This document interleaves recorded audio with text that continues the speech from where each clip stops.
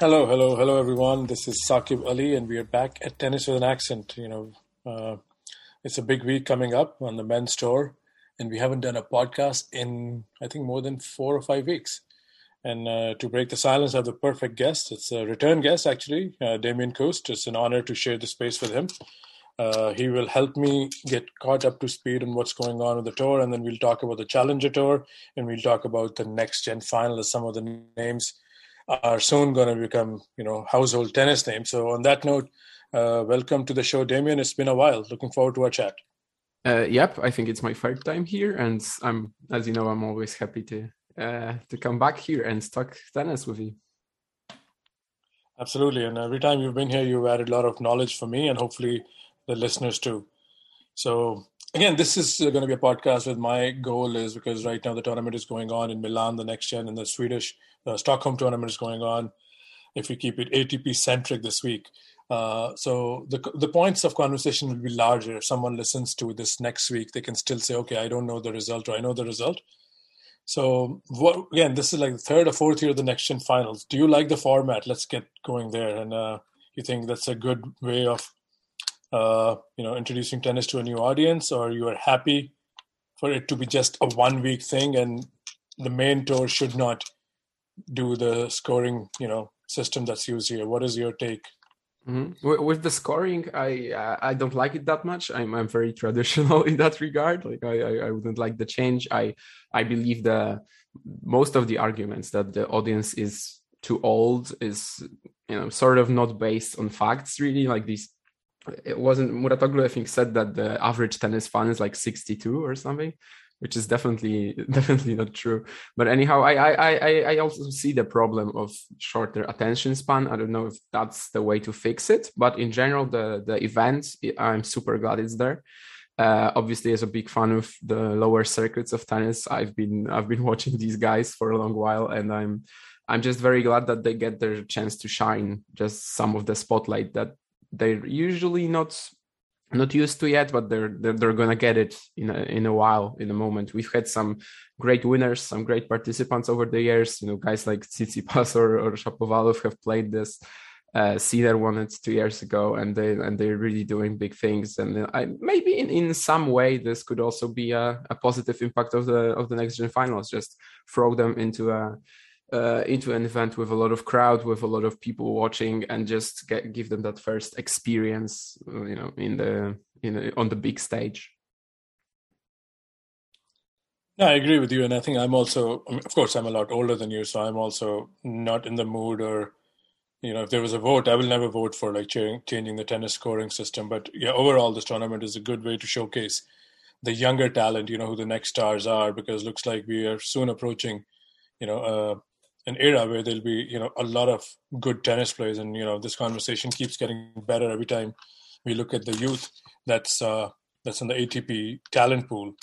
So just keeping that in mind, some of the names that we discussed have already transitioned on the main tour. So what is your meter when you look at a player on the Challenger Tour, or if a young player like Alcaraz is making a big splash this year on the main tour? So how do you, what is your system of rating the success? Do you get on the bandwagon and say, okay, this guy's going to be huge, or, you've seen him play on the ITF and Challenger Tours, you said this is coming. So how do you get excited when you see a player, and do you go on Twitter and start announcing, okay, this is the next big thing? I mean, what have you done? And was there a moment for you this year with a player? I mean, yeah, definitely. Watching challengers or ITFs, this is a huge part of the experience. Just seeing a player for the very first time and somehow judging whether he can be great in the future or not. I mean, with Alcaraz, it was always very clear. I feel like ever since he got these, I did first points at 14, then. That then progressed, broke all the age records. It was just super clear, but it's way harder when there's a player who doesn't have many weapons. For example, from the Nextgen finals field, talking of Cerundolo or Baez, it's so much harder at first to see that in them.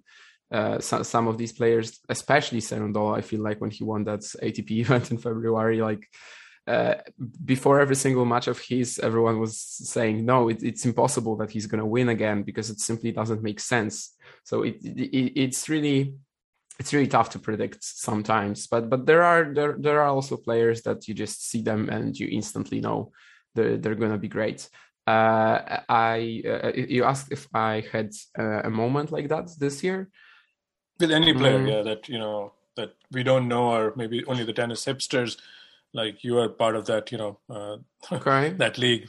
So is there anyone that, maybe a larger audience that only follows Grand Slams or Masters 1000s may not have heard of, or if they have heard of him, they don't know how good is he. Is there anyone this year? Who's the flavor of this year? Someone who came to mind is Jiří Lehečka, because, well, seeing a player live, I feel like it gives you a lot better perspective on their talents and how they play. And I had this moment in Poznan this year at the Challenger where he finished runner-up. Actually, he won his first Challenger title just the week before, and I've seen him a bunch of times on stream, obviously, but this was my first live experience. And out of there are many good young Czechs, not in the top 100 yet. I think the only top 100 guy is Jiří Veselý at the moment. But of these guys, I think Lehečka is probably the one who has the most potential to go really far. The Czechs were always calling him the next Thomas Berdych or something. I mean, he's not that tall. He doesn't have that big serve, but it sort of makes sense from like a ball striking perspective. He's also super athletic. Even I saw him live twice this summer, I think, and even in these 2 months in the interval, he gained a lot of muscle. He was a very good junior as well. He was 10th on the ranking list, won Australian Open in doubles, I think. But in general, he wasn't really listed with these. Jonas Forejtek was the big junior talent when it comes to the Czech Republic, and he was sort of in the back row. But right now he's definitely overperforming almost all of his colleagues. I think his ranking right now would be like 160 or something, and I believe he might be in the perfect position to simply break through to the main tour next year. That's been sort of the. I don't know, it's pretty random because there are so many of these players that he just came to mind first, but this is a guy whom I would be strongly surprised if he never got to the top 100 or maybe even higher. It's always very tough to say, what's the difference between a top 50 talent, a top 10 talent. Some of the guys who are in the top 10 or top 20 right now, we'd never actually, a couple years back, we'd never actually guessed that. But I do have a strong feeling that this guy could be huge, and he also has a very good team. He's coached by Michal Navratil, so the guy who used to coach Veselý, also a couple of other Czech tennis players, which I obviously can't remember right now, but it seems like there's simply a good team behind him that's leading his progress very, just in the right manner. So how do you say his name? Pardon my lack of knowledge, like so pronounced slowly so the listeners can also pick it up. Jiří Lehečka. Okay, all right. I believe so because I don't know Czech either, but it's all the people just nod when I say Jiří Lehečka, so I'm assuming that is how it's pronounced. No, I think it sounded right. So yeah, let's pay attention to him. Let's pay attention to him. So another question I have for you is, again, we all have done that, right? So when we look at a player like Alcaraz, he's already made for the big stage. Again, it's a cliche, but, he looks like he belongs to the center courts. When he played Tsitsipas, then he played a couple of big matches with Murray. He pushed, I think, Zverev in one of the tournaments recently. So yeah, he has all the goods. So is he ahead of his time, like his age? Is he just, taking fast steps compared to some of the other teenagers that we have seen in the past, like Shapovalov, Fogialiasim, Sinner, even Ruusuvuori? So how do you compare Alcaraz's rise? Because it looks like, again, things can change. Next year he could lose few first rounds in a row, and then people say, okay, he's still 19, give him time. But he does look like he's on a fast track to the main tour. His ranking has already gone quite high. So what is... share his progress, what have you seen for the last couple of years? I know you already said you were not surprised, but I was surprised how fast it's going. Probably not so much. I mean, simply because he was breaking all these age records from the get-go. I think it was 2018 when he played his first ITFs and got to a quarterfinal. So that was when he was 14. He scored like a massive upset over Federico Gaio. This guy's and was at the time, I feel like a 200 or 300 rated ranked player.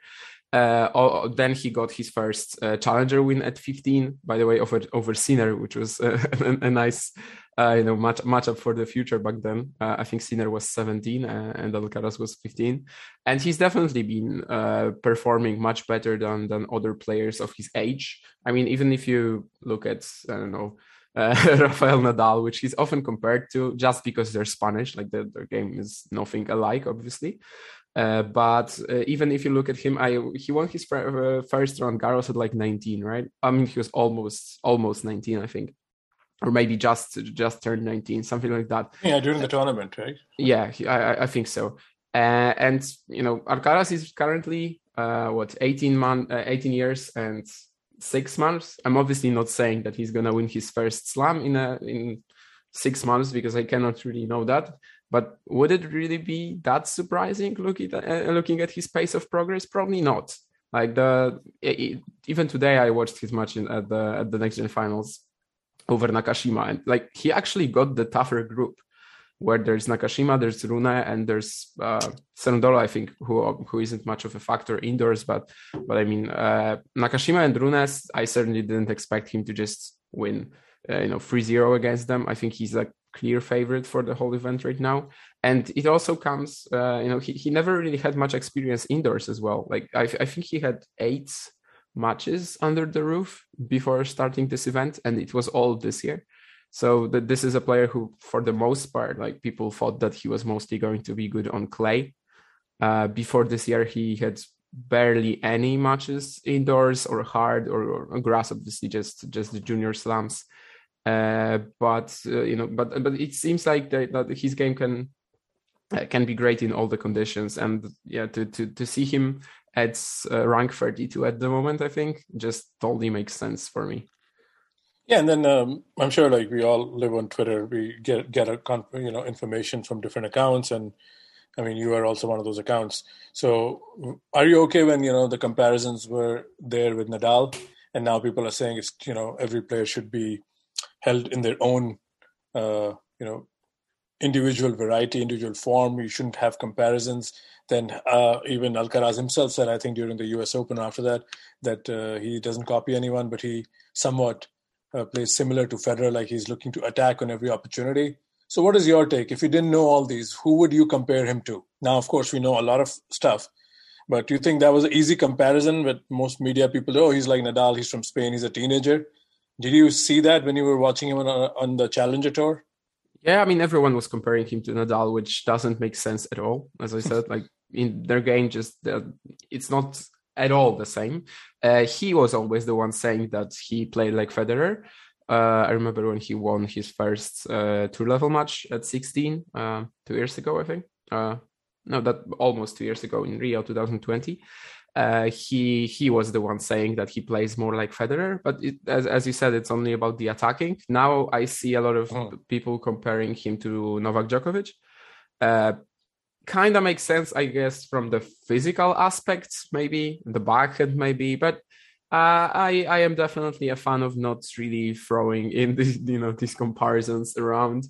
Although there are some players, and I might skip a few points in your notes or whatever, but Sebastian Baez is a very good example for that, because everyone keeps comparing him to Diego Schwartzman, and in this particular case, even though I consider it a lazy comparison, but I've also used it. I can see why he'd be frustrated at that. I can see why his fans are, but he's just an Argentinian, not tall, plays counter-punching tennis. Although I think the main difference is that he's way more reliant on the forehand. He just likes to dictate with it much more than Schwartzman does. But that comparison actually makes sense, and I mean, there's no way to hide from it. But it is, I think it is wise to just let them develop. But it's very natural. I think it's very natural for tennis fans just to Yeah. look at someone and think of a player that came before that played similar tennis. Yeah. And I think I agree because, like, excuse me, I think Twitter is a tough marketplace because a lot of knowledge, say, if you stick to tennis Twitter, a lot of breaking news, top level analysis, independent voices like yourself and so many other voices are there who are, making the game better. But then there's a whole big outside world that follows tennis and they really don't know how Twitter operates. So I do get, like, even from the media standpoint, I won't call it lazy journalism. It's okay to throw in comparisons because everybody's looking in every sport, who's the next Jordan, who's the next Djokovic, Mm-hmm. right? So, and that is okay. And if someone is Spanish and is a teenager, he's wearing sleeveless, okay, let's make him the next Nadal. And, and that's how it goes. But it's also, I think, good to kind of start dissecting these early. Okay, just because he checks the nationality box and the baseline box doesn't mean he's Rafa or he's Novak or he's Roger. So I think that's a very good point. So let's talk about the Nextgen final and some of the players there. I think it's a little bit of a different feel because, like we already said, Alcaraz has already arrived. He's playing top level tennis. He's going to be seated at a slam. Koda has won, I think a lot of matches. Nakashima has made progress, but then there's guys like Baez and Cerundolo. They're just there because they're the top 8, in that age group. But their ranking could be. It's not going to be like Turin, like where number 7 and 8 are really number 7 and 8 or 8 or 9 in the world, where their body of work and the kind of year they had is very close by. Here, for example, I don't know the ranking, but the 8th guy could be ranked maybe 209 in the world, and the first guy could be 32. So the talent pool is not same, but it's a good showcase event. So some matches here could be lopsided. I mean, I just threw that as a. Do you feel similarly? Sort of, but I feel like if all the guys had a lot of experience indoors, then it would be a pretty even field. But Alcaraz is probably just a bit ahead of the pack. Obviously, Cerundolo has a hard time, Baez as well, because they played just one match indoors, and it's really not where their strength lies. It's a similar maybe dilemma to what's going on with the ATP finals and people saying that maybe it should be played on clay every once in a while. In this field, for example, Nakashima's chances would probably be killed on clay.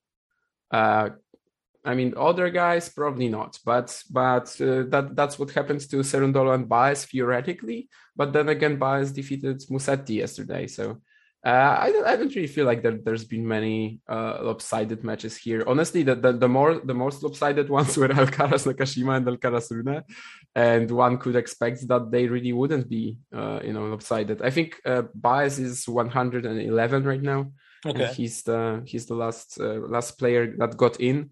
Brooksby withdrew, so and Auger-Aliassime Sinner, so he's in reality the 11th under 21-year-old.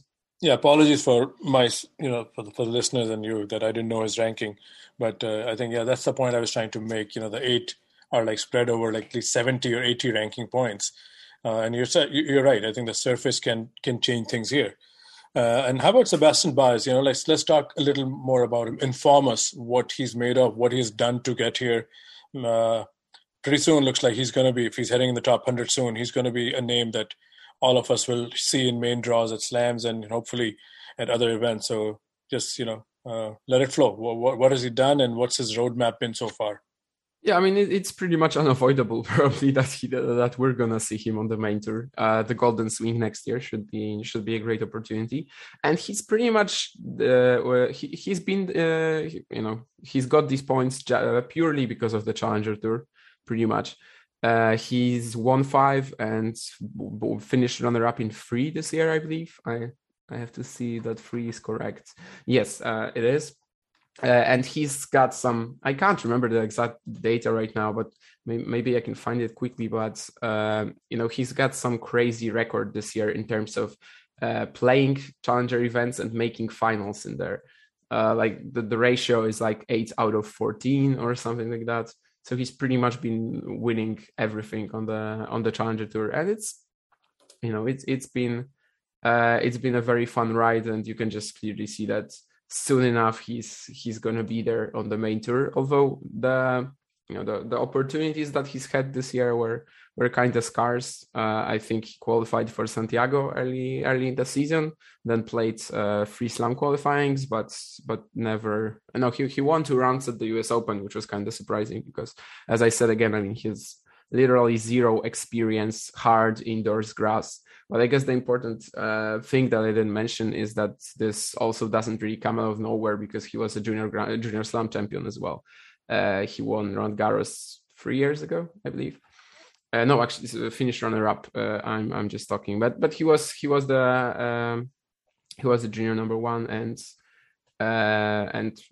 that's not ever since like 2018. You could sort of expect that he would progress, but then again, this is one of the players who seems to not have enough weapons to really do it on the main tour. But looking at how he's played this year, I strongly believe that he's gonna be in there with a shot even at the South American clay events that we're gonna get in February or March next year.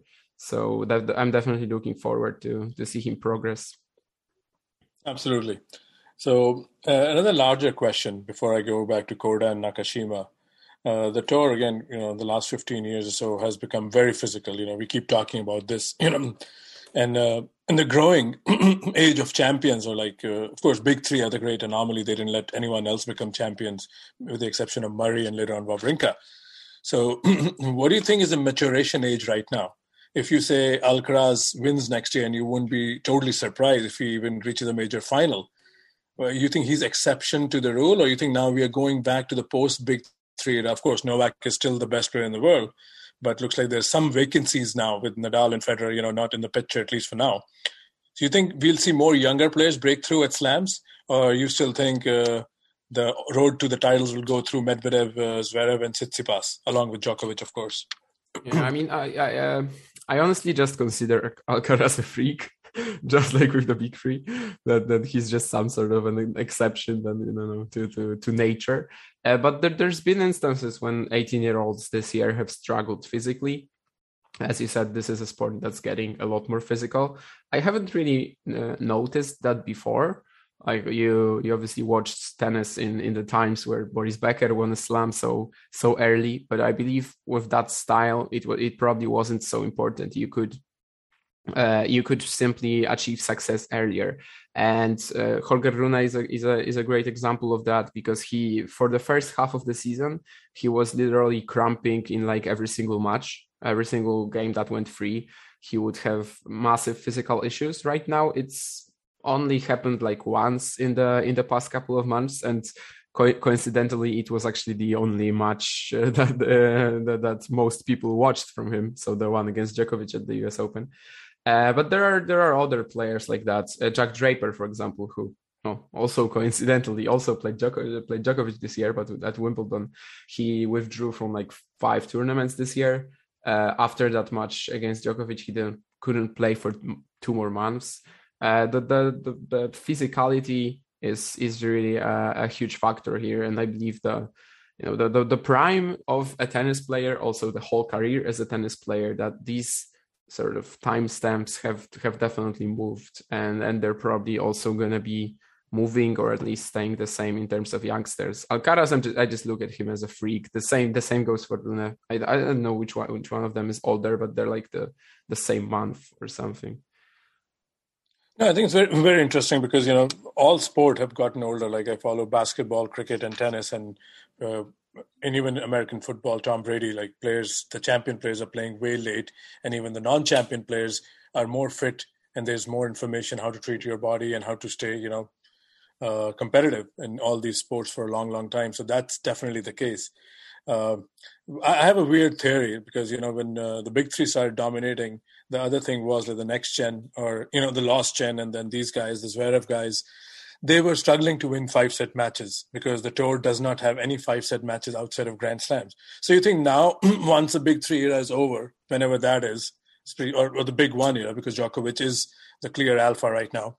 So you think now it'll be a more level playing field because all the younger players will not have like the experience of any 5 sets outside of Grand Slams anywhere else, like, Monte Carlo, Rome, Miami, all these were best of 5 sets not too long ago. So you think now we won't have a slow transition like what happened to, say, it's a big question. I'm trying to give you information, like what happened to Zverev, who at 17 or 18, or sorry, 20, he was winning Masters 1000, and then he could not make inroads at a Grand Slam, because he was struggling.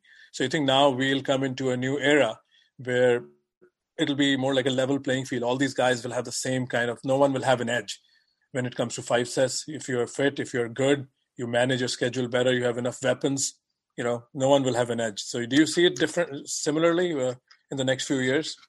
Yeah, I mean, we sort of have to expect, that dominance that the big three had to be just a one-off. Like I'm definitely expecting more different title winners, more different Grand Slam champions, because looking just at the history of the sport, what these three guys did was absolutely exceptional, and I would expect it. Although honestly, these guys like Medvedev, Zverev, or Tsitsipas could dominate the sport, but just to achieve that sort of level of dominance is probably impossible. But Zverev is a great example because he still hasn't defeated a top 10 player. It's at the slams, right? And he's got like what, 8 Masters 1000 titles or something like that. He's been extreme 5 maybe. Yeah, okay. He's been crazy successful in best of 3, but no, he still cannot get over that. He still cannot get over that block that he has. Yeah. Yeah, I was chatting with Vanch, I think, who has his own podcast, and we both were looking at Zverev's numbers. He's 0-10, but some of those losses are not bad. But then if he doesn't win a top 10 match, the numbers will start getting louder because, some of his losses are against Dominic Thiem and Rafael Nadal at Australian Open, and then 3 times against Djokovic, I think. So these are not bad losses, but then he doesn't have a win. So yeah, it does get loud if you are world number 3 or 4 and you haven't had a top 10 win against in a major. So let's go back to the field in Milan.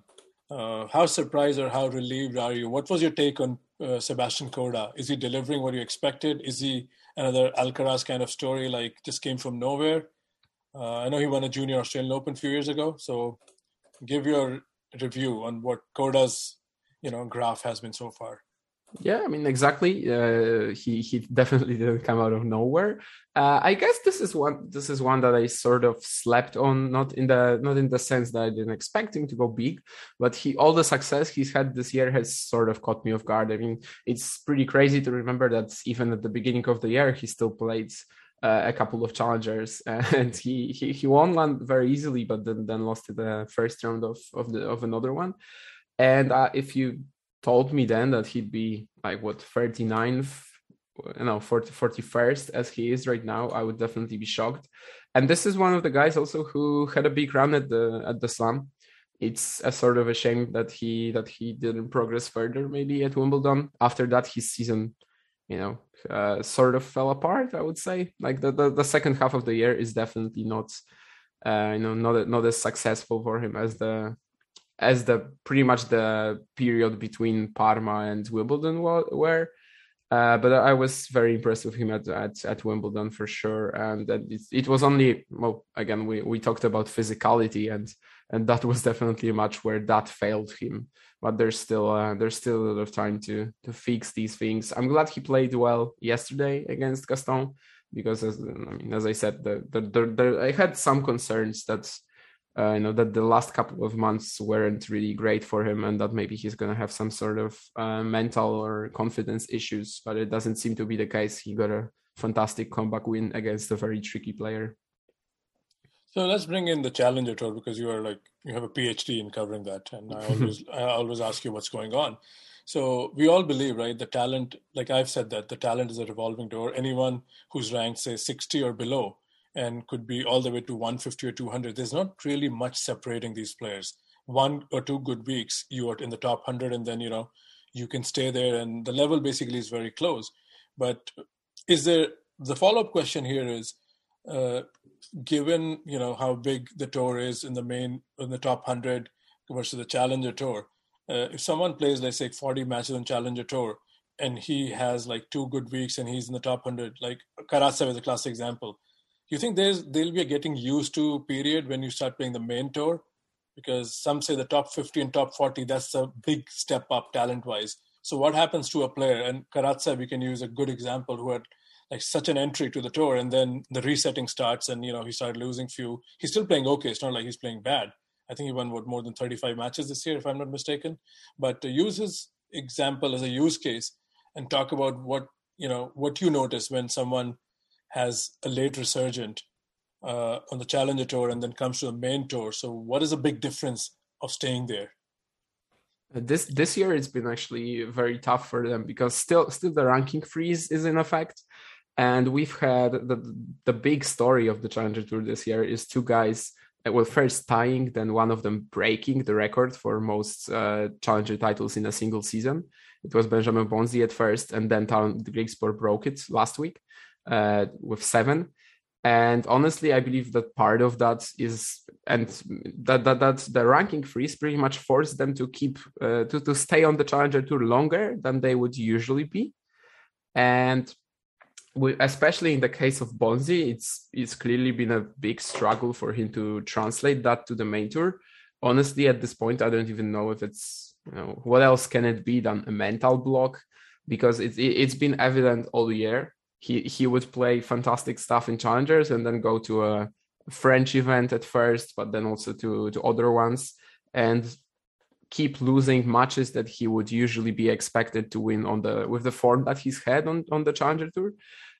You mentioned Karatsev, who I guess he's actually done pretty fine. Like the summer wasn't great, but I think just looking at the seasons he's had, I think he's gotta be satisfied with this. But it's probably a case of at some points it's tougher to actually break through to the main tour than to stay there later. Maybe an example that I have in mind is Botic van de Zandschulp, who's people who don't really follow the Challenger Tour or ITFs, I think they sort of have him as some sort of a prodigy that must have been winning Challenger events 10 in a row or whatever, because he had that one big breakthrough at the US Open, but he jumped like 90 ranking spots, right? But this guy actually has just one Challenger title, and it's not like he's been extremely dominant. But then again, he doesn't really seem to have that sort of struggles after breaking through. He's done absolutely fine. I honestly expected him to sort of have that sort of a lull, but ever since that US Open quarterfinal, he's been great again. St. Petersburg semis, right? Right now in Stockholm, I think he's also in the quarterfinals.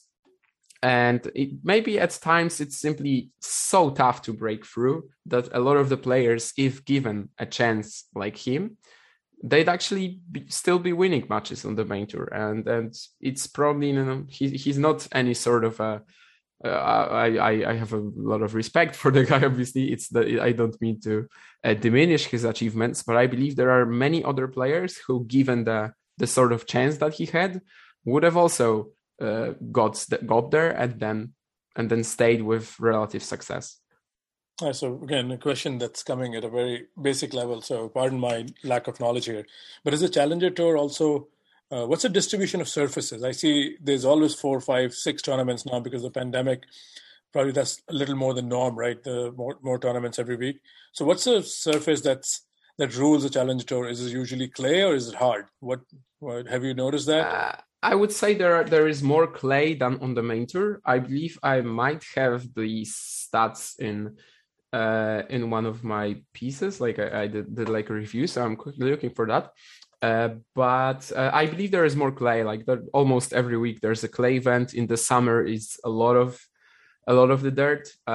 Indoors, obviously, in the season, there are also a few carpet and grass ones, but not enough to even have them as a topic. But yeah, 2020 was obviously a weird year because there was a big break in the middle, but there were 33 hard court events, 17 outdoor, 16 indoor, and 24 clay ones.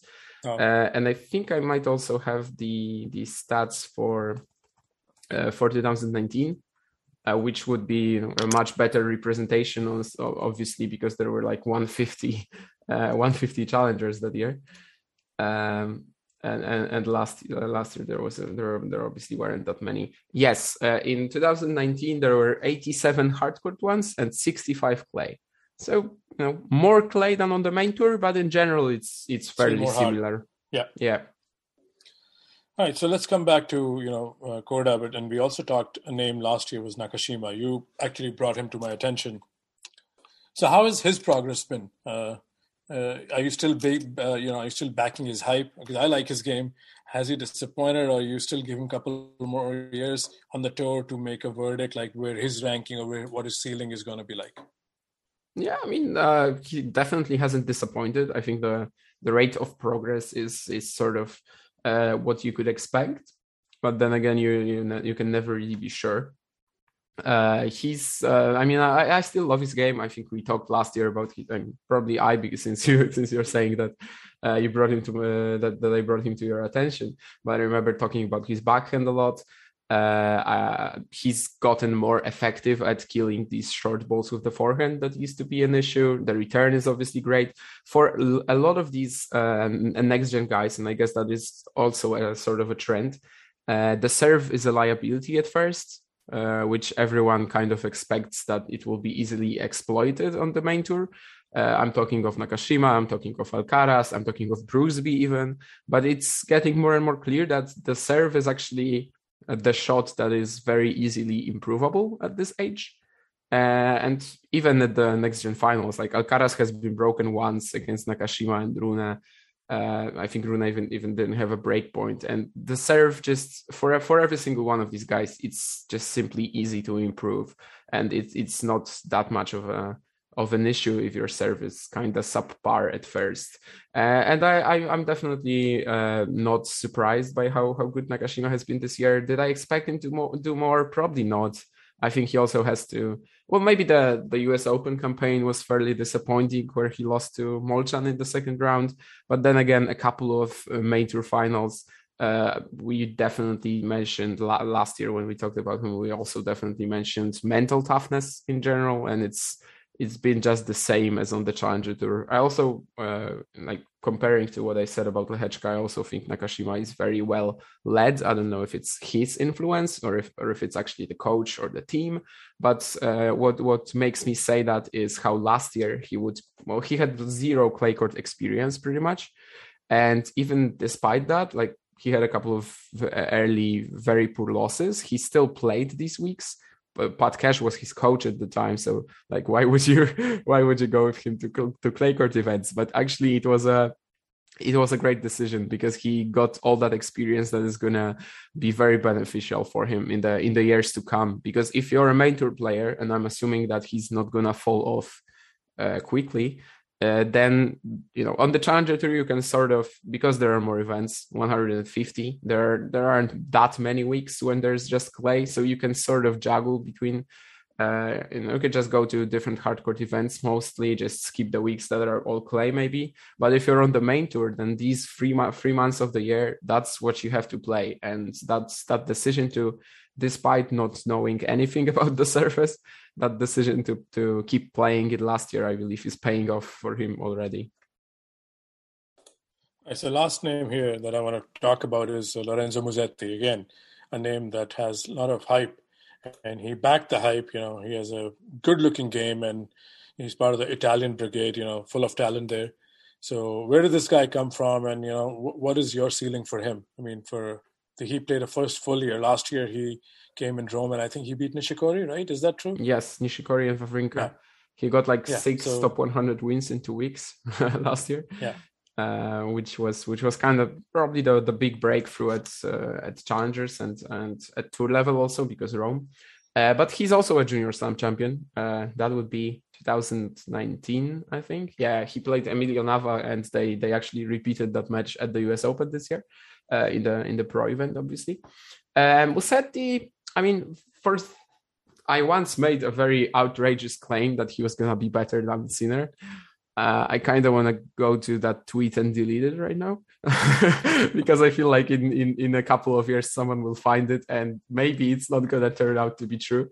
His progress has been good this year also, but then again the second half of the year is pretty much lost. He seems to be struggling with some sort of mental issues. He had a tough breakup with his girlfriend as well, which seems to have influenced his game in not a good manner, obviously. But there were definitely some moments like when he led Djokovic by 2 sets at the French Open. With him, it's also a matter of getting to know how to play on other surfaces. He's doing fine on the hard courts that are slow, like Acapulco. He defeated Schwartzman, I think, then Tiafoe, or something like that. Also Miami, he had a good run, but he seems to just really struggle whenever it's quick. When someone can rush him, he's got that that very long wind up on the forehand and the backhand. And Milan is going to be hard. Mm-hmm. Sorry, something similar to what Dominic Thiem had in the earlier part of his career, right? Yep. So why do you want to go back and delete that tweet? Because Sinner last year himself said that, or this year, that Musetti is going to be better than me. Again, of course, really? They're friends, they train together. I didn't see that. No. I saw that somewhere, yeah. In some interview when Musetti came, he said he's going to be even Italy. They asked him about Italian tennis, and I wish I could find it, but I remember reading it somewhere that he said Musetti is going to be even better than me. So you think, could it be the case of Musetti's game is going to take a lot longer to mature, as it's with a lot of one-handers? Is that a perception you believe, that two-handed games mature quickly? Because look at Shapovalov, we're still in that maturation period. He takes 2 steps forward and then he loses 5 matches in a row. So we can't make up our mind. Of course, I think he can put it together. I'm talking about Shapovalov. But why do you want to go back and delete that tweet about Musetti? No, I mean, I don't know. Maybe not so much, but it's simply how impressed I've been with Sinner this year. But then again, maybe in a weird way, Sinner's game is actually a bit easier to perform as well. Like, he has a much clearer game plan than Musetti, who sort of needs to rely on the variety, maybe on the shot making as well. He just has more obvious weapons, which is just probably easier to. I mean, Shapovalov, even obviously he's still in that maturation period, trying to work out the balance between being overly aggressive and actually making consistent shots. But he was also a very early bloomer, so I maybe in a way it's actually simply easier for these guys with obvious ways to win points than Musetti. And maybe the second part of this season is actually what we're seeing when that's confidence, when that mental game isn't there. But he's still obviously doing very fine. He had a good run in Paris now, but for a while he was like on I can't remember, like 6-match losing streak or something like that. But once clay rolls around, obviously next year, hopefully he's gonna be able to leave those issues behind him for that time. All right, so we're coming up for time. So last question. On the main tour, there were a lot of players who made steady improvement. Hurkacz continued to grow. Auger-Aliassime had a good season. He didn't win a title. Casper Ruud absolutely came into his own.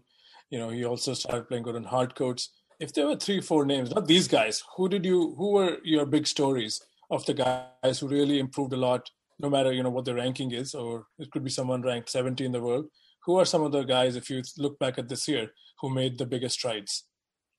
Yeah, I just talked about Sinner, honestly, the especially the last couple of months, the indoor period, he's been insane. It looks like the slower indoor conditions are what he's best at. Like, honestly, it's a shame he's not going to Turin. Maybe he's gonna be there as an alternate, but then likely play 1 match or 2. But honestly, like, out of the field there, if there's someone who could win it that's not named Djokovic, Zverev, Medvedev, then Sinner would be my bet. If there was an indoor slam, I'd be all over that as a dark horse pick as well. Cameron Norrie, obviously, is someone whom we would absolutely never expect. I remember people were saying that Norrie is like the worst player to ever get to top 100. Maybe I wasn't so harsh on him, but it was really hard to see the player that he is right now in him. And it's fantastic that he got that big reward at Indian Wells.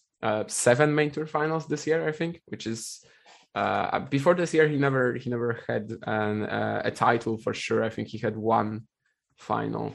So that's, in terms of most improved, that's probably someone who could and probably should win this award, honestly. Maybe Karatsev as well, because it's been like 11 months since the Australian Open. And honestly, I just keep forgetting that this was this year as well. I'm so used to seeing Aslan Karatsev as a top player right now, rank 15 in the world. And I'm so used to this that I actually keep forgetting that, well, the breakthrough was in the Czech Challengers in August last year, then St. Petersburg and all, but the real breakthrough where people found out about him was Australian Open. And he just feels very natural as a top player right now, and I'm definitely, it's a great thing. He, as you said about Alcaraz, he seems like he belongs there, even though he's 27 or something, 28 right now even, and never actually before this year he was never even in the top 100. But when you watch him, he definitely belongs there. Lloyd Harris as well. He's done it's such an improvement compared to how I remember him from the Challenger Tour playing days. For example, the sort of mental hiccups that he used to have. He was just not consistent in the way of making shots, but I mean he could play at a very high level for an extended period of time, but then there would be that sort of a break where he simply couldn't put the ball in court. If someone watching him right now thinks he's got these issues, then really it used to be completely different. And just the amount of top 20, top 10, top 30 wins on hard courts this year that he got is absolutely super impressive. And he also seems like a guy who could stay there, who could stay around that top 30 rank. All right, so let's end this podcast about a personal question. One of my favorite players in the last 14 years has been Ernest Gulbis. So he's 300 something now. So what is a roadmap for someone like him? Because of that ranking, I don't see him getting into many challenger events unless there's a Grand Slam going on in second week and there are like 5 challenger events. Because what is a roadmap for someone like a 300? How patient that person has to be. One, to get the opportunities to get into these events, and then of course make them count. If you get in and don't win, then it doesn't help at all. Probably more patient than Gulbis is. There are these guys who are always sort of in the talks about, like, if they decline rapidly, then they might actually not continue playing tennis, because they don't seem to. Martin Klijan was one that retired this year. I think he was even younger than Gulbis, and still ranked, like, Gulbis is currently 194. So it's not that bad yet. Obviously, he pretty much has frozen. He's 312 or something in the race.